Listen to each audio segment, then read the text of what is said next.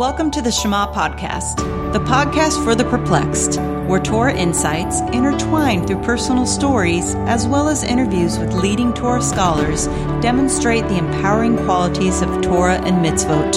For more great Torah learning through Torch, the Torah Outreach Center of Houston, go to torchweb.org. Now to the show. Welcome back to the Shema Podcast. Yom Kippur is approaching, and I was thinking back to something many years ago, to that Mount Sinai experience that I had that I've shared with you before. Back after 6 months of reading logical proofs of Torah, and I remember that moment when I was sitting there at my desk, and I finally just acquiesced and realized, okay, this is true. This is really true. So what's next? I remember the first thing I did was I looked at my daily Atkins breakfast of a plate of bacon, and I pushed it back and said, no more. From now on, I am keeping kosher. No more shellfish. No more bacon. It's gone. I don't understand why God does not want me to enjoy those foods, but I know now He made me, and He's telling me it's not good for me. And then I sat back and thought to myself, so what else do Jews do besides not eating bacon on their cheeseburger? And then I realized I needed to begin to observe the Jewish holidays. And I started to think back of the Jewish holidays so I could begin to observe them. And to be honest with you, they weren't the fondest memories. I knew there was Hanukkah, and my memories as a kid growing up was my parents yelling out, it's time to stop playing with your toys by the Christmas tree. We need to light the menorah. And I would think to myself, but I just opened the G.I. Joe with the Kung Fu grip. I don't want to come light candles. And then I remember Passover Seder, sitting around the table, looking at the roasted egg, eating the matzah with the horseradish, and thinking to myself, all my friends are eating Cadbury eggs and chocolate bunnies, and this is what I get? And then I remember there was another holiday sometime in the fall where I remembered as a boy that it was a time to sit and think about all the things you did wrong. And then God would punish us for those sins by making us sit in synagogue all day long. And I remember at a young age praying to God in my thoughts, saying, please, I will never, ever complain about being in school. Just get me out of this. But of course, I have a much different outlook on the meaning of the Jewish holidays now. And Yom Kippur is one that I especially do appreciate. A lot of us fear it, but to me, I think it is the most uplifting day of the year. The reason why is because a lot of who we think we are, of how we define ourselves, our personality, it's not true. It's really not who we are. I've read a great analogy that it's like putting on layers of clothing. The way we internalize our experiences causes us to put on these false layers of clothing. And they often become a garment that prohibit us from really expressing our true selves. I have an experience with this, being a father. My daughter has always had a very inquisitive mind. She learned how to read very early on and became an avid reader. She loved to write. She's an amazing artist, although she's become very private about it in her older years. But I just remember the dedication she took when she decided she wanted to learn how to draw the human hand, which is very intricate, many bones and tendons. And she would sit there and watch YouTube videos on how to draw the hand and all the shadows perfectly to make it look realistic. But one day in the 5th grade, she came home with some test scores where she was doing very poorly in math. And I said, what is going on with math? Do you need my help? And she said, Dad, I'm just not good at math. And I saw her putting on that clothing that she is not good at math. So what I did is I downloaded the previous year's state exam. And every day when she would come from school, I would have something very sweet for her to enjoy, and we would go through those math exercises one after another, a little bit at a time. And then the state exam came, and when the results arrived in the mail, my daughter came home from school, and I started going over the grades she got in each of the areas. She did well in English, composition, and writing, science, social studies. And she said, "Of course, Dad, those are the subjects I'm good at." And then I told her math score. It was the highest score that she received out of any subject. And she looked very astonished that that was the case, that she got the highest score in math. And I said, "So look, I guess you can no longer say I'm not good at math, because clearly the evidence is showing you are." And she said, "Fine, maybe I am good at math, but I don't like math." And I said, "That's fine. Just don't ever say you're not good at math." I didn't want her to put on such a false belief. And that's what we do so much. We have these ideas, these limiting thoughts, and they hold us back. And just like my daughter was about to put on this limiting belief that she wasn't good at math when I knew she was, it made me so sad to see that she was limiting her potential. And I know that's the same feeling that God gets when we limit ourselves, when we think less of us than who we truly are. You know, I have a friend, amazing guy, one of those personalities that everyone just gets drawn to, very witty and funny. And he became religious later on in life and decided then that he wanted to get married, but it had to be a woman who was observant to Torah. And as you can imagine later on in life, the pool of Torah observant Jews in the world is a very small number. And then you have the pandemic, which makes it very difficult to travel and meet people and interact with them. And this person is getting very frustrated with his inability to meet his perfect match. And that's an experience that potentially can cause him to begin to think that that's just the way it is. Now, clearly, God thinks this man is the most precious person to change and become an observant Jew later in life, as I can attest to, is a challenging thing. And then to say, I'm alone, I want to be married, but I'm only going to marry a Torah observant Jew, no matter how difficult it is.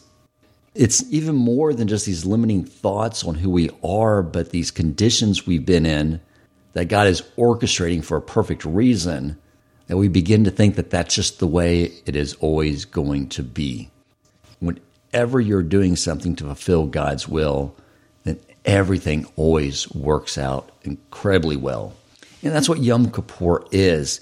God is asking us to think about all the things we've done wrong, our bad habits, everything that we want to change about ourselves. Put it on the table. Ask for forgiveness.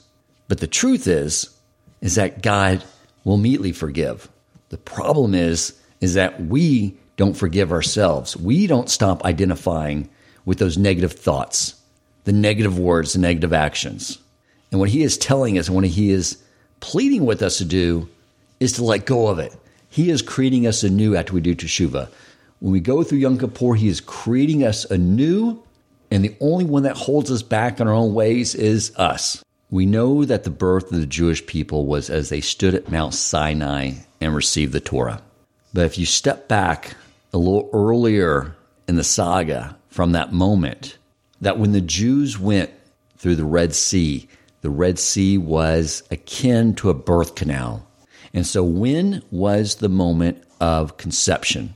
And the moment is as the Jewish people were standing at the banks of the sea with the Egyptian army approaching, and with their finite minds thinking, what can we possibly do now? Either we drown or we die by the sword. There's no other option here. And God told Moses to stop praying. It's time to take action. And what happened next is Nishan. He recognized something. He saw that we are connected to the infinite creator. We are a portal for the infinite creator into this world. And when we make his will our will, everything's possible. And he just began to walk into the water with this mindset that he is limitless in his potential because his creator that he's connected to is limitless in his potential. And as he began to walk into the water to the point to where the water covered his nose, the water had no choice but to get out of his way. And when I think about where I've come from just 10 years ago, from such a crass and crude human being to being less crass and crude of a human being. And I think about the fact that even though I've come so far, for me, when I stand in the presence of my rabbis, I feel so infinitesimal compared to them. And I know they feel the same when they stand by their rabbis. I know those rabbis think the same, that they're infinitesimal compared to the sages of yesteryear. And the sages of yesteryear think that they are infinitesimal compared to Moses. There's so much potential we all have. And all God is trying to show us is that when we make God's will our will, God makes our will his will, and everything becomes possible. God is above nature. Mankind, the Jewish people, can be elevated beyond nature. And so I really want to explore deeper, Yom Kippur, how we can really all harness this to achieve what it is that God wants us to achieve, which is this mindset of limitless potential. So I called up Rabbi Busko, our teacher that you've all learned from, our friend, and I said, would you be willing to come on and talk about Yom Kippur? And he said, do you want me to go deep? And I said, of course, but what I was thinking to myself was, if I didn't want to go deep, I wouldn't be asking Rabbi Busko to come on and teach us. Okay, thank you for having me on your podcast again. I'm excited to be here. What I'm going to do first is give a basic overview of everything I'm going to talk about, so you know what's coming. The goal of what I'm doing here is to give us an approach to Yom Kippur, and I'll give some context to what I mean by that. Recently, I saw that a rabbi had published a question that was posed to him by one of his students, a teenage boy. He said, Rabbi, I hate going to these services. He's a religious Jew. He grew up religious his entire life, but Rosh Hashanah and Yom Kippur, they're just miserable. And he doesn't enjoy it. Is there any way that he could possibly enjoy the experience when it's ostensibly just putting yourself through torture, sitting there fasting? You're supposed to be all stressed out because you're being judged. Is there any way to actually enjoy it? And in a nutshell, he basically said that while it's true, it's not enjoyable, if you can really understand and appreciate the gift of what you can accomplish with Rosh Hashanah and Yom Kippur, so that appreciation will carry you through. And so basically that sounded to me like, I'm going to the dentist for a root canal, and if I appreciate enough that I really need the root canal and that it's ultimately good for my dental health, so then I'll get through it. I'll be able to manage somehow. But the root canal is still root canal. It's a horrible thing to go through. It's not at all enjoyable. And so the goal of what I want to present to you is to have a framework of understanding, a context, and also a practical application of what we can do leading up to Yom Kippur and on the day of Yom Kippur as well, for how to actually enjoy it, how to engage in it. And first and foremost, before I get into all of that, the basic approach is, number one, you have to dive in. If this is just something you're going through the motions because it's the Jewish thing to do, this is your Judaism. Once a year you go to the shul, the synagogue for Yom Kippur, and you sit there and you go through the motions and you're sort of waiting for it to end, it will be torture. If you fully engage, if you dive in head first and you make a decision, which is really, that's where it begins. You make the decision, I'm going to get into it. Then not only will you be able to successfully manage your day, but you'll love it. It can be an ecstatic experience. So that's where we want to get to. So the basic overview of what I'm going to discuss is we're going to start with the more abstract concepts first about judgment and mercy and all of these fundamental ideas that we're dealing with during Rosh Hashanah and Yom Kippur and how they interact with each other.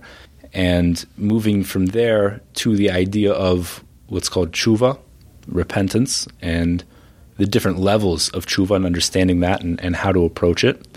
And then we'll end off with a very practical application of what kind of mindset we should be in on the day itself.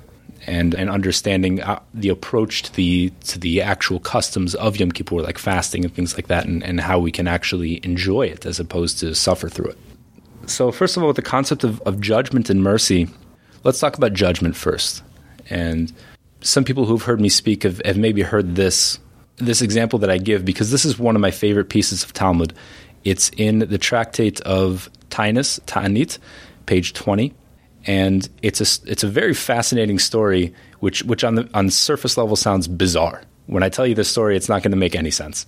But it's really insightful to understand judging other people. And what the point is going to be is really also judging ourselves and how to approach that.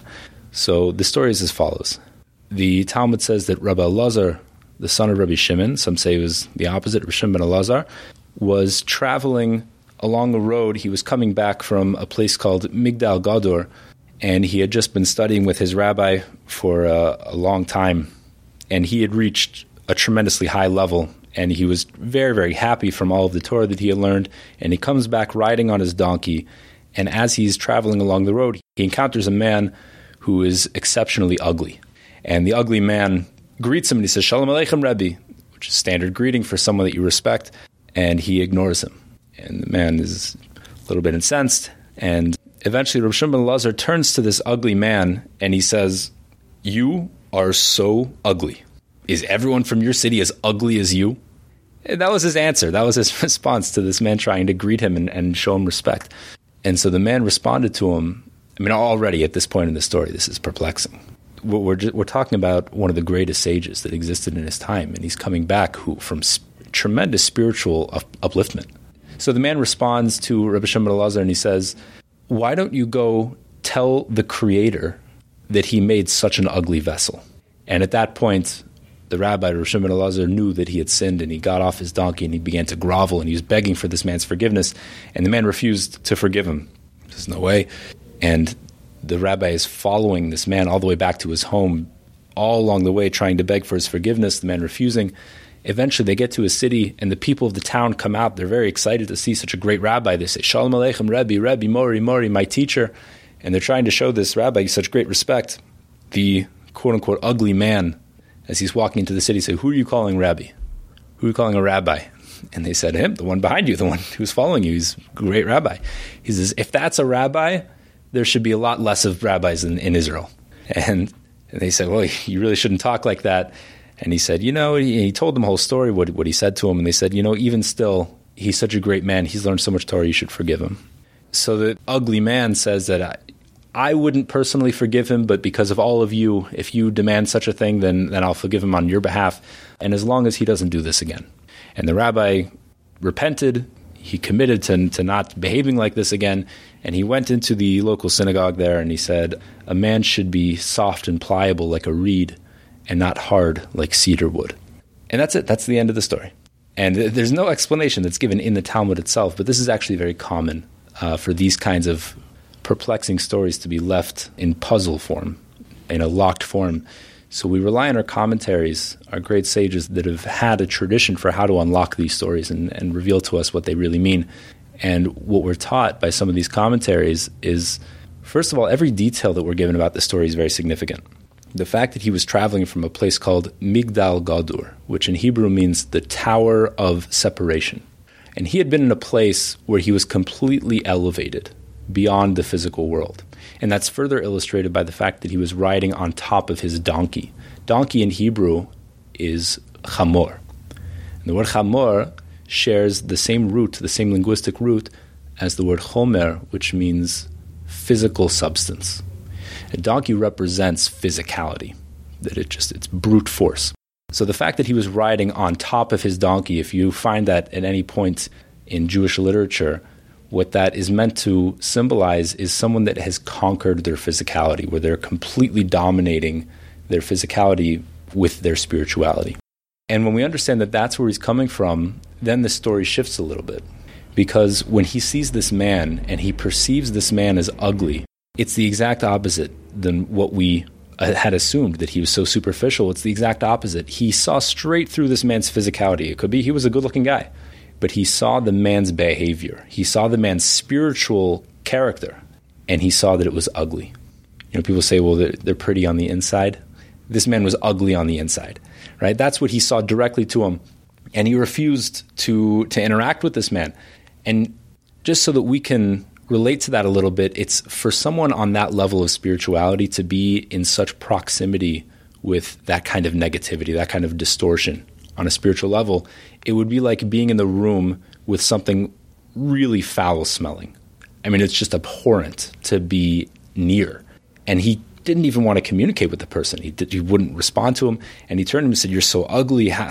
Is this how you behave? Is everyone from your town like this? Do you come from a place where everyone behaves like you?"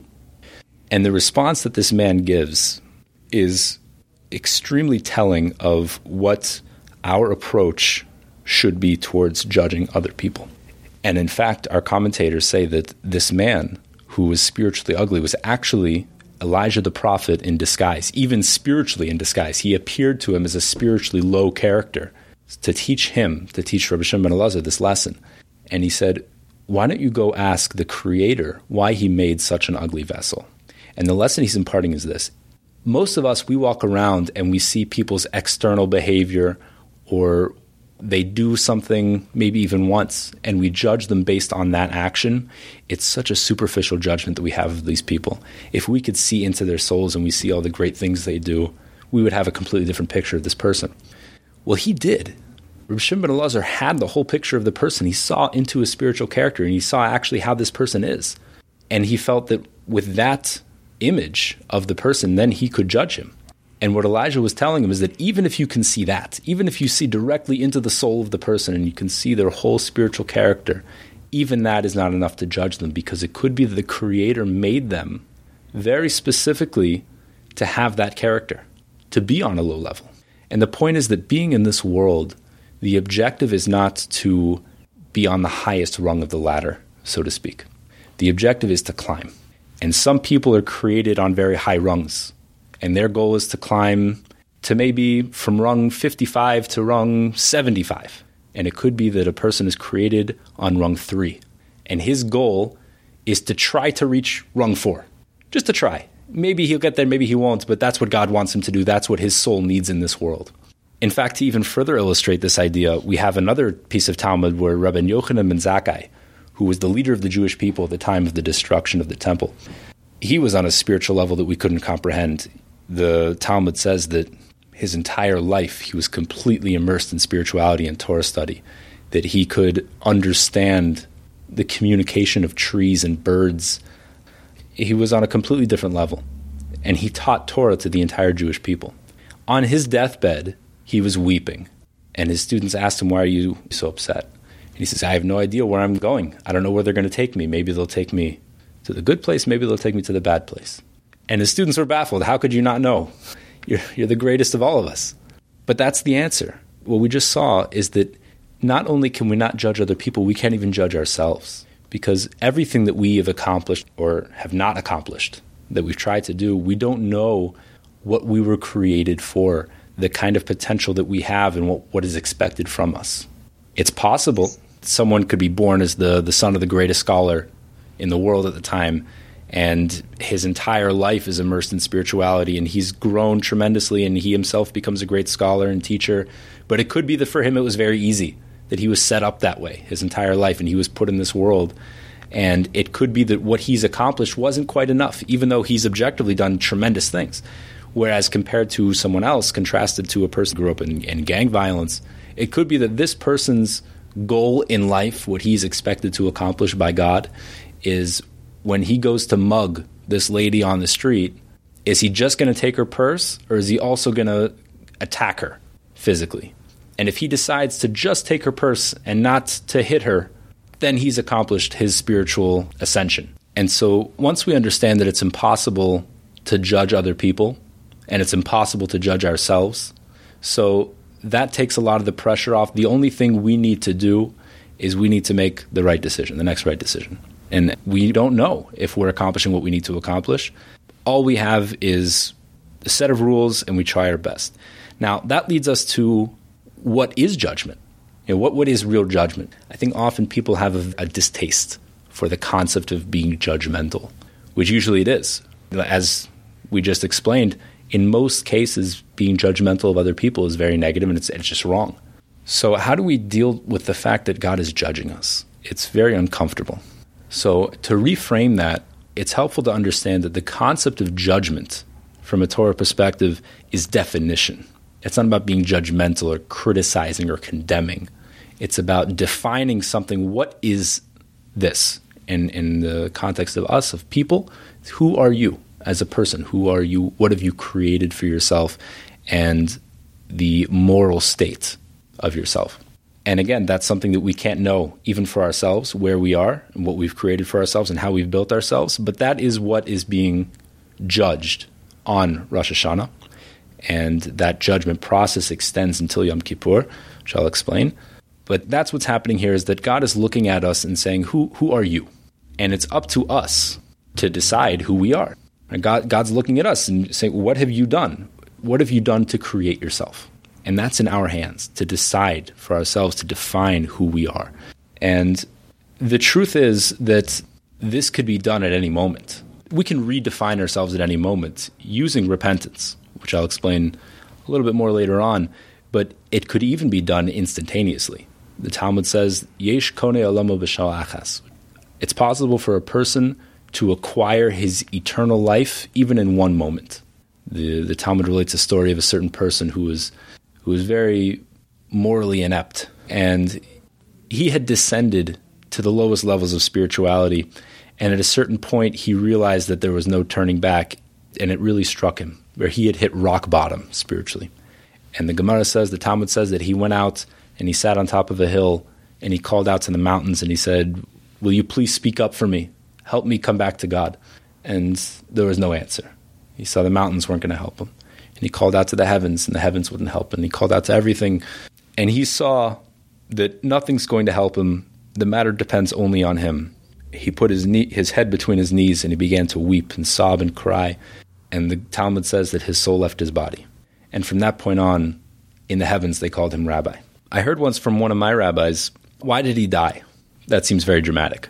Well, the idea is that, again, we're defining who we are. And to change who you are is not so simple. To take a piece of wood and to bend it into a certain place, you could do it over time. You could bend a tree so that it could do all kinds of loops and things like that, but you can't do it instantaneously. It takes time to bend it, and slowly, it eventually grows that way. It's possible, theoretically, to bend it in half, but what will happen then is it'll break. It's possible for a person to change so radically that he could be called rabbi in the heavens, even though previously he was the lowest of the low. But to transition from that person to the person that he is now is so radically different that he cannot continue in the same existence. So therefore his soul had to leave his body. He had to die. It was such an extreme change. This is the concept that we see, is it's about defining the self. It's about who are you. And the process of repentance is really altering that. Okay, so before we get to tshuva, I want to discuss, so we brought up the concept of judgment, and judgment is really related to Rosh Hashanah. And that process of judgment continues throughout until Yom Kippur, which is 10 days after, but it's really contrasted these two concepts of judgment and mercy. Rosh Hashanah is a day of judgment, and Yom Kippur is a day of mercy. And so now we've spoken a little bit about judgment. Let's talk about mercy and what mercy is. Now, first of all, you can't have 100% mercy. What I see is that in two rivaling religions that had developed after Judaism, we have Christianity and Islam. They seem to be polar opposites. They've taken each one of these two concepts and run in that direction. We find that in Christianity, grace and mercy is the entire focus. And in Islam, you see a lot of the opposite. There's a lot of strict judgment and force. With judgment without mercy is impossible to survive. We just wouldn't stand up to it. We would all fail. You need mercy to exist. Because the truth is that on the strictest level of judgment, if it's just pure judgment, any single moment that you're not maximizing your potential in this world, you really relinquish your right to exist. If you're talking about 100% strict judgment, if at any moment you squander a single moment of potential, so then you didn't deserve that moment. and then you're gone. So we need mercy for literally every single moment of our lives. And the Talmud says that even the greatest of all of us, Abraham, Isaac, Jacob, the Talmud says that they couldn't have lived a single moment without mercy. But on the other hand, if you only have mercy, we don't deserve anything. The entire purpose of us being in this world is to earn our self-perfection, to earn our connection to God, that godliness, that divinity. And if it's all mercy, that it's just given to us free chances, then nothing belongs to us. We need judgment for that definition to say, who are you? You are a godly person. With only mercy, you don't have that. So we need a proper balance of judgment and mercy. But what's really interesting about mercy is that sometimes mercy can agree with judgment. So let me explain a little bit about the concept of mercy. Rabbi Eliyahu Dessler, who was a rabbi in England a couple generations ago, he gave the following analogy. I'll alter it a little bit to update it. But he said, let's say you have two kids. You have these two kids, Bob and Frank, and Bob comes from a broken home, and he's raised without a family, or he wasn't really raised at all. He grew up in the streets, and no one's really looking out for him. He had to figure it out himself, and he is totally into crime and fell in with gangs. That's the only way he could survive, and he's become twisted in his life. And Frank grew up in a neighboring environment and got to know Bob. But Frank comes from a good home. His parents care about him. They love him, and they're trying to raise him right. But what can they do? Frank and Bob have become pretty good friends, and Bob is an influence on Frank. So it gets to a point one day where Bob and Frank, they hold up a gas station together. 14-year-old kids, and they get caught. And now they're both going to court.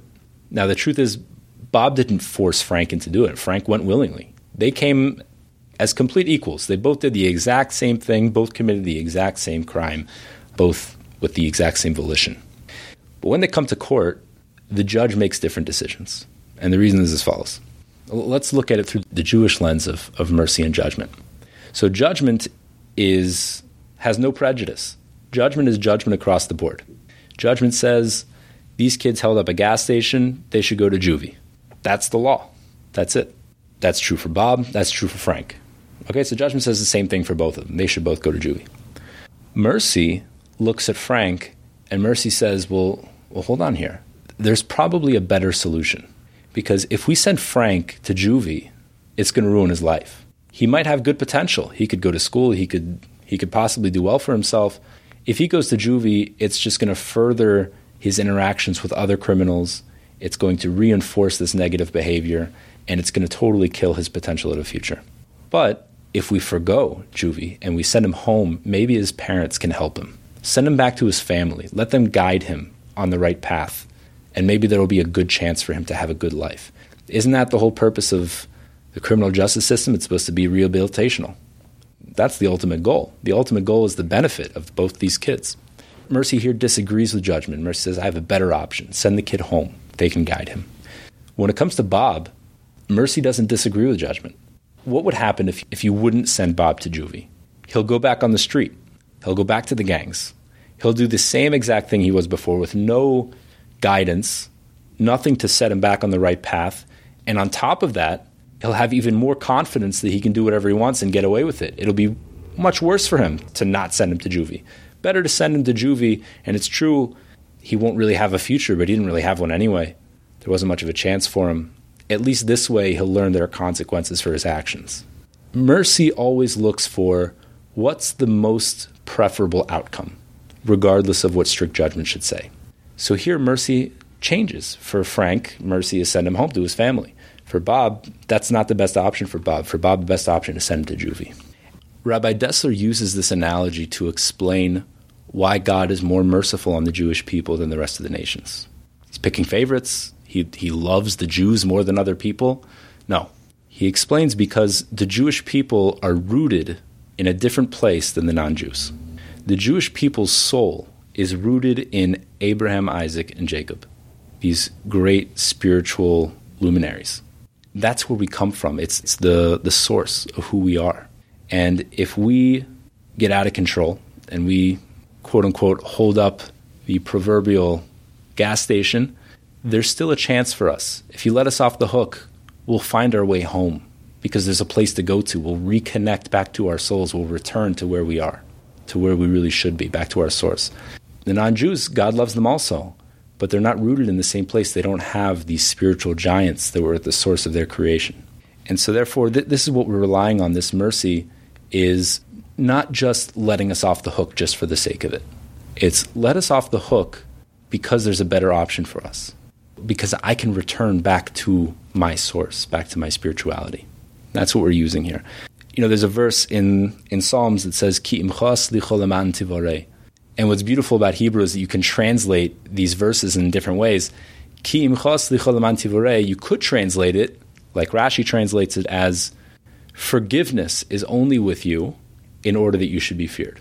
Now, if you translate the verse like that, the meaning is, say someone sins against God, so he did something wrong.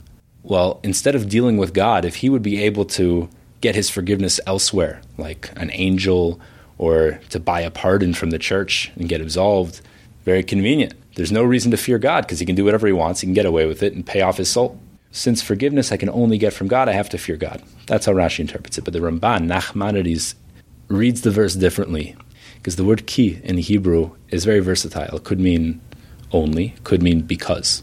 So he reads it that, for since you have forgiveness, then you can be feared.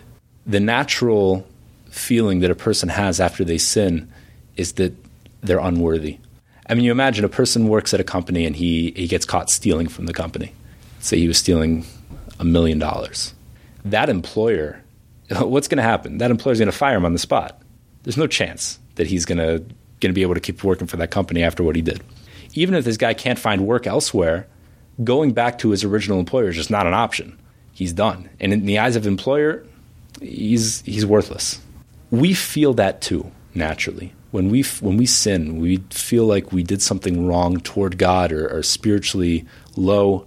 We naturally feel deep down, even if we're not conscious of it, that God's not interested in me anymore. I'm too low. I'm below the radar. I'm not worthy of God's interest. And what we see from this verse in Psalms is a beautiful idea that because God does forgive me, I don't have to feel worthless. There's a reason for me to keep fearing God. I can keep trying. And that's what we're looking for on Yom Kippur, is we're looking for that forgiveness. We're looking for that mercy that's useful to us because we can return to who we are. We're looking for that forgiveness that's available to us on that day so that we can continue moving forward and redefining ourselves. Would you say, too, that it's sort of the tactic of the Yetzer Hara? It tries to influence you to do a sin, and then once you do the sin, gets you to think you're such a worthless individual, why even try? So we'll do another one. In the evening services, one of the blessings on the Kriya Shema is that we ask God to protect us from the evil from behind us and in front of us. And so one of the explanations is exactly what you said. The evil that's behind us is pushing us to do a sin, and then the evil that's in front of us is, now that we've done the sin, it's coming from the other direction saying you should feel terrible about it. So yeah, you're 100% right that is a tactic of the evil inclination, the Yetzer Hara. Let's talk now about tshuva and understand the different levels, because this is really the main mitzvah of the day of Yom Kippur, is to redefine ourselves. We have that option which is miraculous. It's amazing that we can completely redefine ourselves. So let's understand that there are two fundamentally different kinds of tshuva that we're taught about. There's something called tshuva me'ira and tshuva me'ahava. And tshuva me'ira means repentance from a place of fear, and tshuva me'ahava is repentance from love. Now, they're both valuable. I know it may sound like tshuva from fear sounds disparaging a little bit, but it's extremely valuable, and it's necessary also. When we're not coming from a place of love, we need to use that. But even within that, let's understand, because within fear, we have three levels of fear. There's something called yiras ha'onesh, which means the fear of punishment. We have yiras ha'chet, which is the fear of sin itself. And then yiras ha'romumus, which means the fear of awe of God's greatness. And these are in order of ascension. The fear of punishment is the most superficial. The Rambam, Maimonides, says that this is the level that's for children, basically, that children can understand. Unfortunately, most of us, if only we would be on the level of children to have this level of fear, that to not sin because I'm afraid of getting punished. Kid doesn't want to do something wrong, or if he does something wrong, he'll come and apologize so that he doesn't get the punishment. Okay, very good.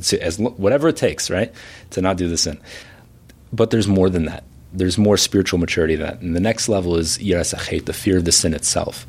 And that's at a point where, let's say like a kid brushing his teeth. So when a kid's real little, he's a toddler, he's afraid not to brush his teeth because he might get in trouble. He might not get dessert the next day if he doesn't brush his teeth, or he might not get to play with his toys. So he'll brush his teeth because he's afraid of the punishment. When the kid gets a little bit older and he understands that there's something called dental hygiene, and he comprehends that it's actually good for him to brush his teeth, he becomes afraid not of the punishment that his parents might inflict externally as an influence, but he'll be afraid of having cavities. He'll be afraid of having bad teeth. And so this is a level of spiritual maturity that we can reach where we understand that the sin itself is harmful to us. It hurts us. It hurts our connection with God, which is really the same thing. So that's the second level. And the third level of fear, which is the ideal fear that we should have toward God, which is not a fear of, it's not a terror that God is, that I'm going to get hurt or that I'll be damaged or anything like that. It's awe. When you see the Grand Canyon and your breath gets taken away. To have that experience thinking about God, the greatness of God, the omnipotence of God. But this level of fear isn't really any negativity associated with it. It's a very powerful experience to be in the presence of omnipotence, where you feel infinitesimal, like you were saying before. So there is repentance from each one of these three levels. Very good, very healthy. The other level of tshuva, the fundamentally different level, is tshuva from ahava, tshuva from love. And this is when I so desperately want to be close to God that I regret everything I did because I'm not with you. The core concept of love is unity, is joining into oneness. So when a person feels love toward God, they're just drawn towards oneness. By default, they change. By default, they're leaving everything they had behind when they reach that level of love. We're taught that the reason why these two different kinds of repentance, these two kinds of tshuva are fundamentally different is in one very specific outcome. The sin that the person is repenting for, if they did tshuva from fear, any one of those levels of fear, so then the sin gets wiped away. If they did the tshuva properly, if they repented properly, which I'll explain in a minute how to do that, then it just goes away. It's like it never happened. But if someone repents from love, from a place of love, of longing to become one with his Creator, the sin itself becomes a mitzvah. It transforms into a merit. Now that's fascinating. How does that happen? So someone that works out and lifts weights, what happens is when they lift the weight, and they lift the weight to the point where their muscle fatigues, and it's too extreme, the muscle actually tears, it rips. And when they eat well and get enough sleep and rest, the body recovers. The muscle doesn't just repair itself the way it was before. The muscle repairs itself even better and even stronger than before, because it realized if this is the behavior of the person running this body, so we were not well equipped. It turns out that we need to be stronger than we were before. So this doesn't happen again. So the body doesn't break, it doesn't rip. And so the muscle rebuilds itself even bigger and even stronger than it was before in order to be able to withstand the kind of pressure that it was under previously. And to use that analogy, that's sort of what's happening with this sin and repentance from love. Because when the person does a sin, that's revealed in his character that he was someone that was willing to do that. He was on a level of spirituality where he was susceptible to such a thing, right? The muscle tore. His spirituality broke. He reached that point where he failed and he was able to sin. If a person repents by being drawn close to God, not just because he's afraid of being punished. So what happens is that he becomes a stronger person. He becomes a stronger person to the point where he wouldn't do it again. In fact, the Rambam says that this is a condition in proper tshuva, that in order to really do true tshuva, true repentance, a person would have to be at a point where if they would theoretically be in the exact same scenario they were the last time, let's say a person sinned with a woman, if he would be the exact same place, the exact same time with the exact same person, and he wouldn't do it, so then he has accomplished true tshuva. Now, obviously, it's impossible to be in the exact same place and time and everything like that, but his point is that you have created within yourself a new person. And he says that as well. You become a completely different person, a person who wouldn't do that thing. Now you're bigger, you're stronger than you were before because you're no longer susceptible to what you were before. Now, the only reason it comes out that you are this strong now is because you failed the first time. If that temptation had never occurred, then you would have just gone along your life with that same weakness. It just hasn't come up. You were never put in a situation where you were tested in that way. But your essence, the definition of who you are, is still very weak. The fact that a person has been broken, it's revealed that weakness. And once that weakness is revealed and he does the work to repair himself to become even stronger than he was before, now it comes out that that breaking was the impetus for the change. And now it's all part of the process. So the sin itself ends up becoming a process of the growth and is looked at as a merit in and of itself. Does that make sense? Yeah, that makes sense. Now, you're not suggesting that if someone sinned with a woman that they would necessarily have to go back and visit that woman to see whether or not they broke again. You're just saying that naturally what spiritually is occurring is because of that regret and the pain of knowing they did something so horrible that naturally strengthens them up. Yeah, you don't go back, right? We say that if you don't want to get hit by a train, you don't play on the tracks. In fact, that's the highest use of free will, is to ensure that you'll never have to use it. It reminds me of when we decided we were going to first keep Shabbos, and it was so much stuff to remember how to do. It seemed so overwhelming. So I told my wife that the only way I'm going to follow the laws of Shabbos perfectly is just to get a gurney like they put Hannibal Lecter in, where they strap me up to a gurney and just keep me strapped there. And at sundown, let me out, and I'll never sin. There's precedent for that. Sure. That's a Jewish idea. But you're saying there's if you don't allow yourself to have those situations where that potential situation, you don't learn what to do, what not to do. You don't learn what's permitted, what's prohibited.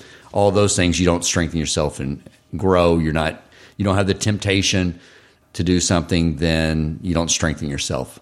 Is that the general idea? Right. Yeah, and this is really a side point that we've come on to, which is that we don't enter into that temptation. In fact, I mean, you could take it to an extreme, right? A person might say that he will sin in order to do tshuva for it. Or on the other hand, maybe he'll just sin because he knows that he could do tshuva for it. So actually, that's the opposite, right? We've mentioned a case where the sin itself can become a mitzvah through tshuva. There's a situation where tshuva itself can be a sin. And that's if a person justifies doing the sin because they'll do tshuva later. It's the same idea. It's just on the flip side, right? Because it comes out that person, if they didn't think that they had the option of repentance, they wouldn't have done it. Now, since the only justification for doing the sin was the fact that they'll do tshuva later, it comes out that the tshuva became part of the sin process. And so therefore the tshuva doesn't work. And the person would have to do tshuva for that, which is even more difficult. Is that because after you do the sin and you do teshuva and you're forgiven, you're a new person? But if you've already decided in advance you're going to do it, then you're not the new person doing teshuva. You're the same person that decided they were going to do the sin and do teshuva afterwards. Yeah, that's a different angle to look at it from that. But that's great. Yeah, and for that last point, you're right. We don't seek out those temptations even for the sake of growth and tshuva. In fact, there are actually some opinions that say this is what Adam, the first man, did on purpose when he ate from that tree, was he intentionally sinned in order to break himself so he could build himself up towards God again. It's a concept called an avera lishma, which means a sin for the sake of God. But we don't do that. This is not condoned, and that's a very controversial idea. But in general, we don't seek out temptation. The Talmud says that, let's say a man's walking home, he has two paths to take. One path will take him directly home. One path will take him by a river with women bathing. And the man says, what am I in this world for? I'm here to grow. I'm here to stand and withstand challenges. If I go straight home, what have I gained? Nothing. So I'll take the path with the women, and I won't look, and then I'll have accomplished something today. I can use my time wisely. The Talmud says if he takes the path with the women and he doesn't look, he's called a wicked person, because choosing the path of putting yourself in a trial, that in itself you've already failed by choosing trial. Because then there's only two options. Either you'll fail the trial or you'll succeed and fall into a different trap of confidence in yourself. Because when you turn around, you say, I did it. I knew I could do it. Always avoid the temptation. Keep yourself safe. Don't worry, God's going to throw a lot of temptation at you anyway. So that's our approach. And then King David did that, did he not? He said, why am I not at the level of Abraham, Isaac, and Jacob? And God said, well, they had much greater test. And he said, so test me. And then he failed it. Absolutely right. We're going to have our own test. God created our test for us. We don't need to go pursue other people's test. Right. But more than that is the test. Right? When he told David that I didn't test you, that was the test. The test was, what are you going to say next? Are you going to say, okay? Or was he going to ask for a new trial? That itself was the test. If he had just kept quiet, kept his mouth shut, that would have been it. He would have been Mashiach, and the world would have been perfected. Okay, so the last thing that I want to wrap this up with is our frame of mind in approaching Yom Kippur with all of the restrictions. So very quickly, for people that aren't familiar, there are 5 main restrictions on Yom Kippur, in addition to all of the regular restrictions of work that apply on every Yom Tov. There are 5 additional restrictions on Yom Kippur, and they're referred to actually in the Torah as afflictions. You should afflict yourself.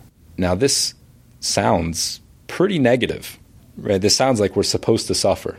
So we'll have to understand what this means, this affliction. But these 5 afflictions are as follows. Number 1, no eating or drinking anything for the full 24 plus hours. Number 2, no bathing. Number 3, anointing oils. That's not really so common nowadays to anoint ourselves with oils, but that would sort of be the equivalent of putting on perfume or soaps or lotions or things like that. Number 4, no marital relations, intimacy. That's forbidden. And number 5, which is, I think, the weirdest on surface, is no wearing shoes. No leather shoes, right? So it's true that we derive that it's only leather shoes that are included in the prohibition, but the concept is no wearing shoes. It's just that anything else that's not made of leather isn't considered halachically a shoe. It's just some sort of wrapping on your foot, but it's not the concept of a shoe. Shoe is leather. That's an interesting idea to me also when I heard that. Why is that? But that's the standard, that a shoe is leather. So the idea of all of these 5 afflictions, now first of all, if you'll notice, all 5 of these things are passive. They're not active afflictions. We're not commanded to beat ourselves or sit out in the hot sun or cold, whatever it may be. All of these things are very passive. So that's already the first clue to what these things are really about. And just to cut to the chase here, what these 5 afflictions are really about is we're not supposed to be suffering ourselves. We're supposed to be afflicting the body, pushing the body down. So now the question is, who are you? If you're your body, if you identify as your body, so you will suffer, because that's the whole point, afflict the body. If you identify with your physicality and that's it, and you're not in touch with your spiritual nature, so it will be pretty miserable, because you're just going to be hungry, you're going to be uncomfortable, and just sitting there bored. The basic idea here is we need to be shifting our perspective, shifting our focus from identifying as a body to identifying as a soul. It seems a bit intimidating at first, because we think that you have to be a great saintly, pious figure to be able to do that. But it's not true. Anyone, really anyone can do this if you try. You have to decide, to make that attempt, to decide to identify as your soul. You can, I promise you can, bring yourself to that level and transcend beyond your body. Every single person can do it. But the idea of all these 5 things, why you're afflicting the body, it's more than just hurting the body. What we're doing is we're passively refraining from things which connect the soul to the body.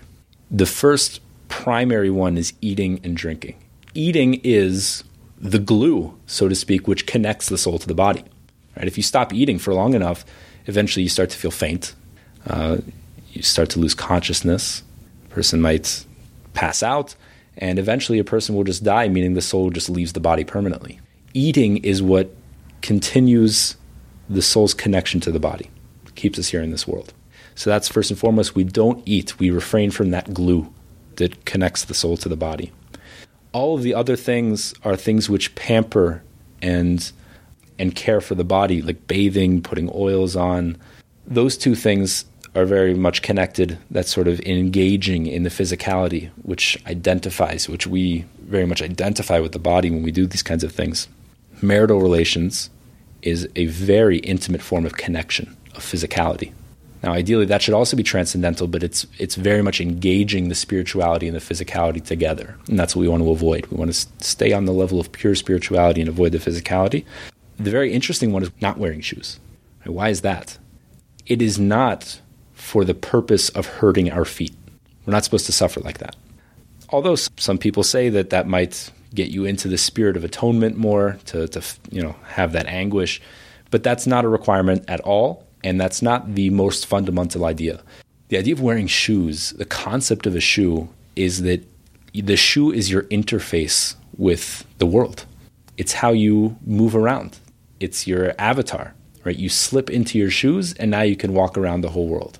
It's harder for us to relate to now because there are so many clean surfaces that we can walk on. A person could theoretically walk around barefoot in most places on the street and the sidewalk and walk into establishments. And it's not socially acceptable, but you theoretically could. In older times, it wasn't like that. You couldn't walk outside without shoes. Your feet would bleed. Or they would just get covered in mud and you couldn't walk in place.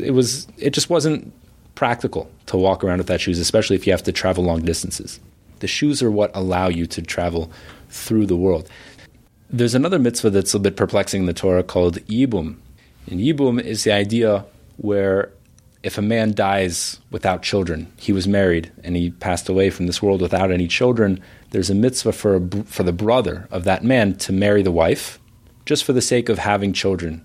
And we're taught that Kabbalistically, any children that the brother has with his former sister-in-law, those children will actually be spiritually attributed to the deceased brother. It's a very interesting concept, but it has to be done with pure intentions. And because it's so difficult to accomplish that with those pure intentions, the Torah gives an alternative. An alternative to Yibum, to that process, is called Chalitza. And Chalitza is a really weird practice where that woman goes to the brother, whoever would have been required to do Yibum, and she takes off his shoe and spits on the ground. It's like a weird thing. So to understand this as well, and this how it connects to Yom Kippur as well, with the wearing shoes, what's a shoe? Is that Kabbalistically, the leg of a person is considered to be a child, or the opposite. A child is called Kara de Avua, the leg of the father. And the idea is that we, as a core being, we exist from the torso up, right? The core of me is, let's say, where my heart is, or if a person's more elevated, let's say maybe where their head is and their mind. But their legs is just sort of the vessel that carries them through the world and allows them to travel around and interact with things.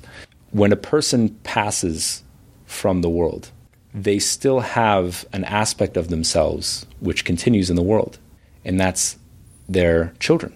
The children is an extension of them. And that's why the mitzvahs, the commandments that a child performs, can actually have an effect on the spirituality of their deceased parents, even after the parents have passed away. Now, that seems a bit strange on the surface, because once a person's gone, they don't have the opportunity to continue to grow, to continue to do mitzvahs for themselves. But their children can still affect them. And the reason for that is because their children are the extension of them themselves. It's a spiritual extension, and it's the lower level of the body mapped out in a spiritual way.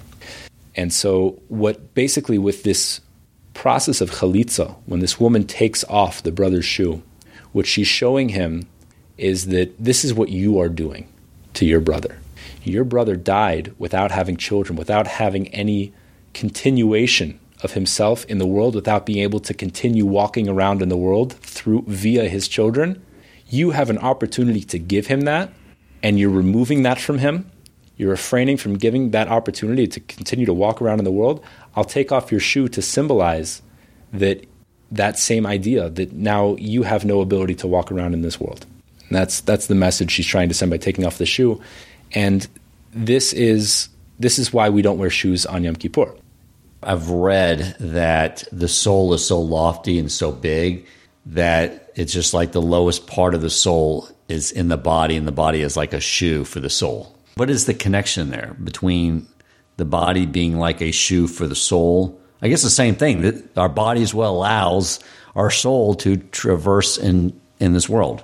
Exactly, right? The body is the interface for the soul. In order for the soul to have an ability to interact with the world and accomplish what it needs to accomplish, it needs an avatar, it needs an interface, and that's what the body is.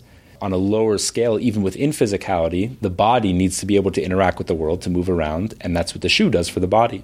So the shoe does for the body what the body does for the soul. And so therefore, since we want to divorce the physicality and the spirituality on Yom Kippur and identify completely and totally with our spiritual form, so we further symbolize that by removing our shoes, removing our interface with the world. So just to clear this up, why are we doing this? Why are we separating physicality and spirituality and identifying only as a soul? How does it tie into the greater theme of things? And it's really the culmination of everything that we've spoken about up until now. The concept of mercy. What does mercy do? Mercy tells us that there's a better option for us, that we can return, instead of punishing us for everything we've done wrong or defining us very strictly as spiritually criminal. Mercy allows us to return back to our source. And the best way to do that is to step back, right? Sometimes we need to retreat, go out camping and reassess who we are and just get away from all of our normal everyday life. That's what Yom Kippur is to an extreme degree, where we even leave the interface of the body and the soul, which is the culmination of who we are. And we step back and we say, hold on, I'm really a soul. This is who I really am. There's a funny story that there was a local zoo, and the zoo wasn't doing so well. They weren't selling a lot of tickets. And the manager of the zoo decided, well, if we had some lions, that would probably draw in a lot of people. Problem is, where are you going to get lions? So he put out an ad in the paper saying, we need some help in the zoo. 2 guys answered the ad, and he said, look, I want to tell you privately, we're having trouble here. We want you to put on these lion costumes. We've got really realistic lion costumes. You got to stay far away, because if you get too close, people are going to realize it. Just go in the back. You don't have to do much. Just sit way back far away and just kind of hang out there and pretend to be lions. Okay, fine, easy money. So they take the job, and it's going pretty well. Sales are skyrocketing. People are coming to the zoo. They got lions now. It's real exciting. The zoo opens at 7 a.m. One day, or 6:45 a.m., these 2 guys, right before work, they take off their masks. They're having a coffee. And people are standing behind the gate, and they can see over there these guys in a lion suit and drinking coffee. And all of a sudden, everyone's in an uproar, and the manager, he's losing everything, and he takes these 2 guys, he says, what are you doing? You took off your mask right in front of everyone, you're drinking a coffee. And the 2 guys say, oh, what's the problem? All day we're lions. For 15 minutes, we can't be people. Right? It's ridiculous, because those 15 minutes is enough to show who you really are. People have the same problem when they get to Yom Kippur. They say, oh, it's like a joke, right? The opposite. All year long, I'm doing X, I'm doing Y, I'm doing Z. And on Yom Kippur, I'm supposed to pretend like I'm this holy person. But the truth is that when you step back and you exit your body, you realize that you're a soul. Those 15 minutes, that one day of Yom Kippur, that shows you who you really are. That's the real you. That's what defines you. You connect to that. That's your ticket. That was wonderful. I appreciate you sharing that information with us, and I'll take that with me this Yom Kippur. I will tell my body beforehand that 364 days out of the year, it's all about you, bud. But you get a day off, and I'm focusing on me. That's right. You got to dive in 100%, and you'll love it. You will. Thank you for having me. It's a pleasure. If you enjoyed this episode, please consider supporting Torch so they can continue to spread Torah wisdom to the world by making a donation at torchweb.org and clicking donate in the top right corner of the page. And if you would like to get in contact with our host with comments, suggestions for future topics of learning, or questions for him or his guest rabbis, you may email him at president@torchweb.org.